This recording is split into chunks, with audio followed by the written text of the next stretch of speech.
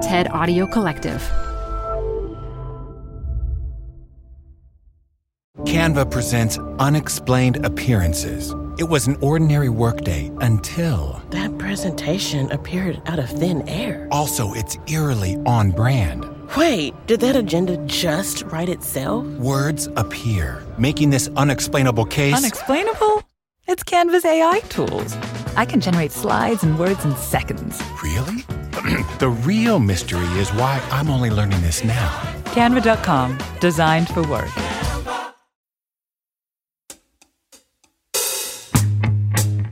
This is Zigzag, the business podcast about being human. I'm Manoush Zomorodi, and welcome to Step 2 of the Zigzag Project. This is 6 episodes to help you reset yourself and your work, to figure out how to better align your ambitions with what you want to see in the world. Like a listener named Emily, who is a mother of 3 and therapist turned entrepreneur. It's really, really hard. It's really hard to make a new fledgling business work and stay in alignment with my values. We're making something I really believe in, a solution I think we do really need in the long term.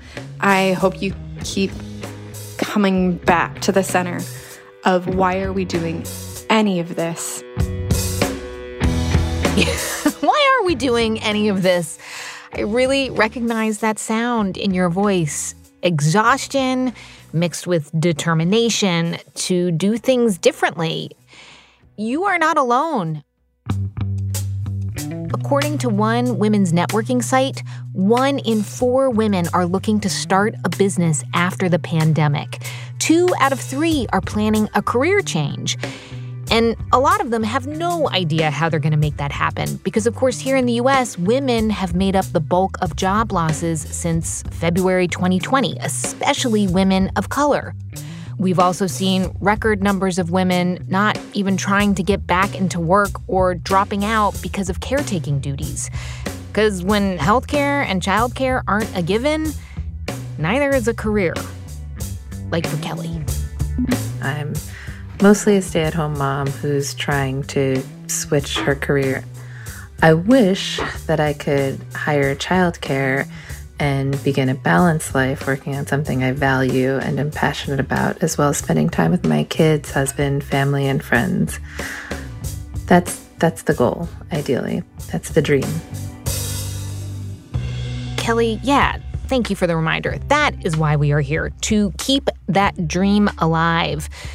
But also, in the next few episodes, to make a realistic and concrete plan of action. It may take longer than you hoped, and you may not get everything you want all at the same time, because it is harder to not just look out for yourself. Capitalism is not set up to function that way.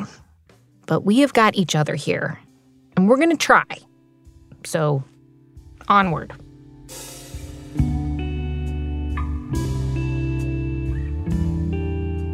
Last time, we learned about the neutral zone, that place between ending what was and moving forward to what may be. If you're doing the assignments, hopefully you took the Zigzag Project survey and filled in your blanks. If you're like, what are you talking about? All that info is at zigzagpod.com, or just go back, listen to the first episode to get started. And if that first step was about reflecting, today is about imagining. And we are going to stay in the neutral zone. No pressure on ourselves, no timelines, no financial constraints. Not yet, anyway. We're going to get a little dreamy. Because we want to live our best life and help other people live their best lives and pay the bills. And it can be really hard to picture what that even looks like. That's where this woman comes in. Hi, Manoush. It's great to be with you.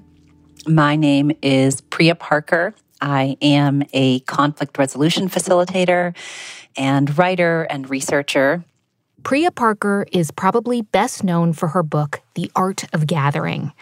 But years ago, when I was trying to figure out what the heck I was doing with my career, someone recommended that I talk to Priya. Visioning has come up on this podcast before, but Priya had a very hands-on method. She calls what I did with her a visioning lab. I asked her to record a short kind of seminar on it for you. A visioning lab is something that I started doing about a decade ago when I was working with groups and individuals and realized that part of the conflict or noise in the system was that people didn't actually know what their vision was, what their sense of purpose was. At a moment of transition, if people were trying to figure out what to do, or a market has drastically changed, or in a family, a patriarch or matriarch dies, there's some kind of interruption. And a visioning lab was basically a process, a space, an experience that helped people step out of their everyday life and ask, what is my vision? What is the biggest need in the world that you might have the passion and capacity to address? I haven't done an individual lab in quite some time. Manoush, you were one of my last ones, in part because, as a facilitator at different moments in one's work or one's career, you learn different processes, you learn different toolkits, you learn different ways to help a group. And for a period of my life, probably 8 years, I began to realize the importance of vision and clarity and conscious decision-making. And I wanted to understand how to help people get very, very, very clear on their sense of purpose and on their vision for a community or for an organization.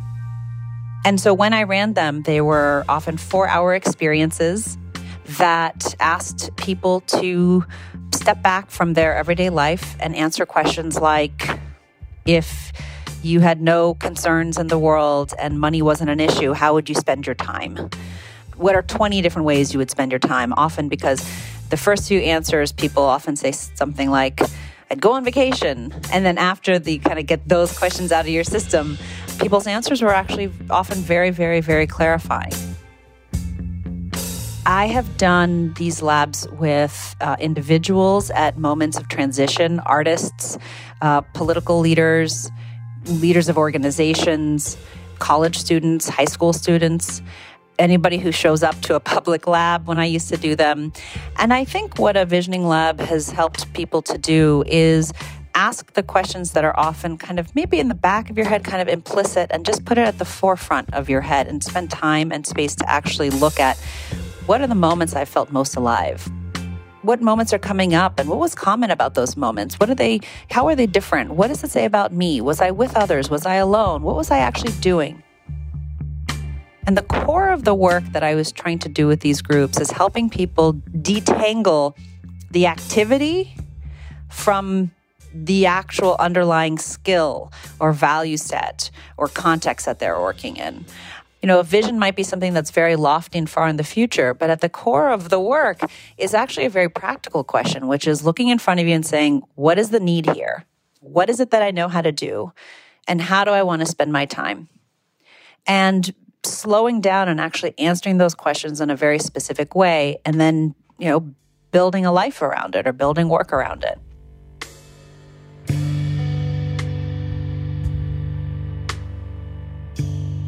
One of the things that Priya had me do was close my eyes and imagine I was at my 80th birthday party. And I had to describe for her where I was, who was there, what I was wearing, and what qualities people were celebrating me for. It was pretty trippy, and yes, clarifying. Priya has had a very special place in my heart ever since, because honestly, listeners, her process worked. It's why I'm talking to you right now. I do remember very fondly doing this process with you. And I don't remember you at all as resistant. I remember you as very funny and self-deprecating. And underneath that, very curious and open and worried and hopeful and courageous to pause and say, the way I've been doing my life was working for that period of time. And now I'm ready to let that go and figure out what's next. And I think the last thing I'll just say is, I, as a facilitator, I've experienced my own kind of amount of pivot this year. awkwardly or not, I literally wrote a book called The Art of Gathering. And then gathering became something that was illegal and dangerous and a source of danger. And if I had said to myself, okay, I'm an expert in gatherings, I'm just going to, sit the next couple of years out, and had been attached to the form of my work, I would have been in a lot of trouble. And instead I paused and I asked, and I think this is kind of the question that we all may be helpful to ask in moments of transition, which is underneath, like at the core of what it is I'm doing, like what is it? What does a facilitator do? And in my case, I think I help people create meaningful connection despite significant obstacles. And I could see as a facilitator, like I understand group dynamics. I understand how you create psychological connection. And so when COVID hit this past spring, a huge part of my work began helping people see how do you create psychological connection even when you can't be in the same room. And so as people are thinking about, how do I take my skills or how do I move beyond this transition, to begin to, again, ask those questions, not what's the form of the activity of my work, but underneath it, what is it that I deeply know how to do? What are the problems I know how to solve? What are the skills I bring with me regardless of the context? And what is most needed now?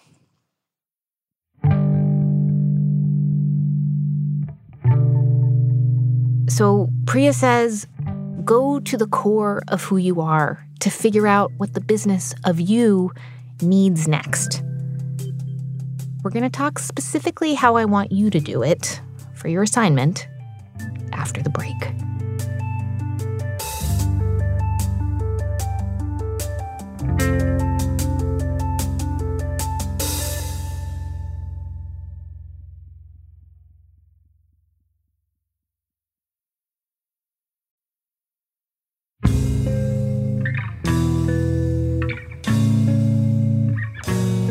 As I mentioned in the first episode of the Zigzag Project, 150 listeners were my beta testers for this process.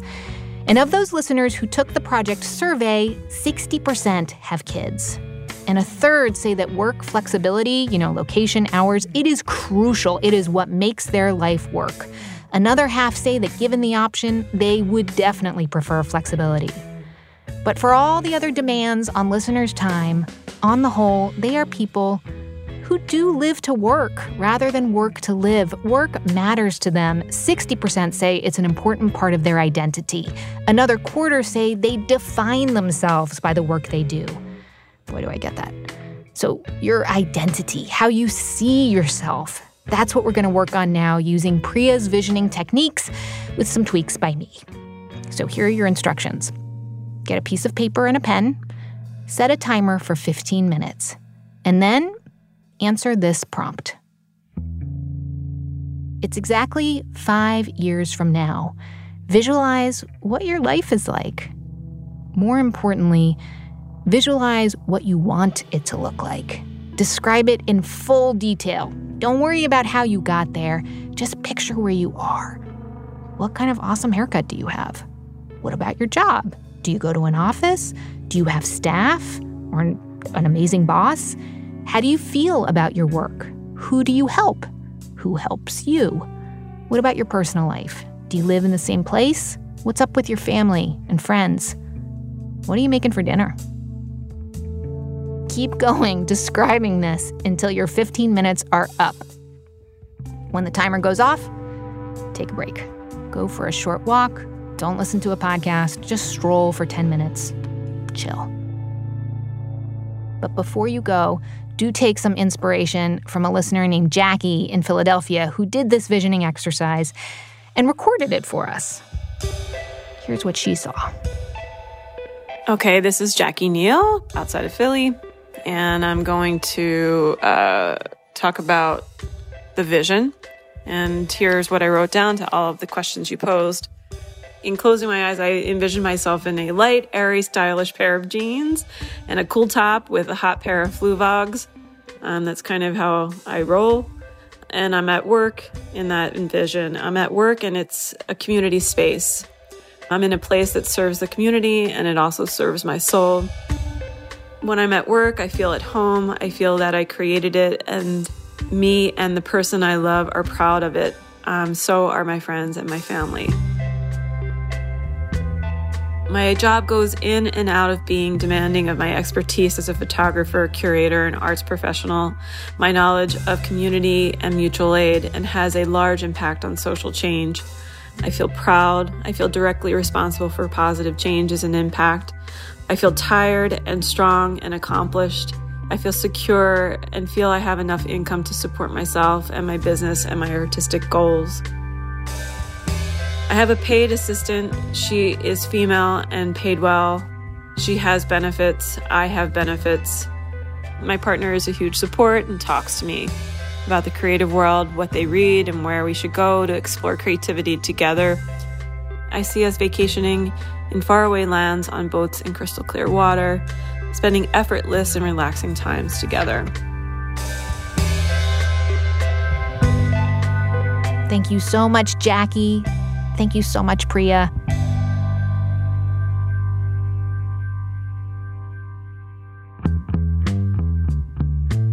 Step 3 is next week. Things are going to get weird. Hello, Manoush. It's Claire, and I just finished the Day 3 projects, and let me just say, I absolutely loved the Weird Ideas activity. The homepage of Zigzag is the place to go for more info, zigzagpod.com. You'll find the link to the survey, to guests, and the sign up for the newsletter, which comes out with each episode with extra articles, behind-the-scenes stuff. It's kind of like a guide to this whole project. You can email me at zigzag@stableg.com. I would love to hear what you're discovering during the project. But also, if you're just listening and not doing the project, you're just kind of along for the ride, that is totally fine too. Be wherever you need to be right now. Many thanks to audio engineers and composers David Herman and Dan DeZula, to Lauren Reimer for this season's illustration. Zigzag is a member of the TED Audio Collective and comes from Stable Genius Productions. I'm Manoush Zomorodi. Thank you so much for listening.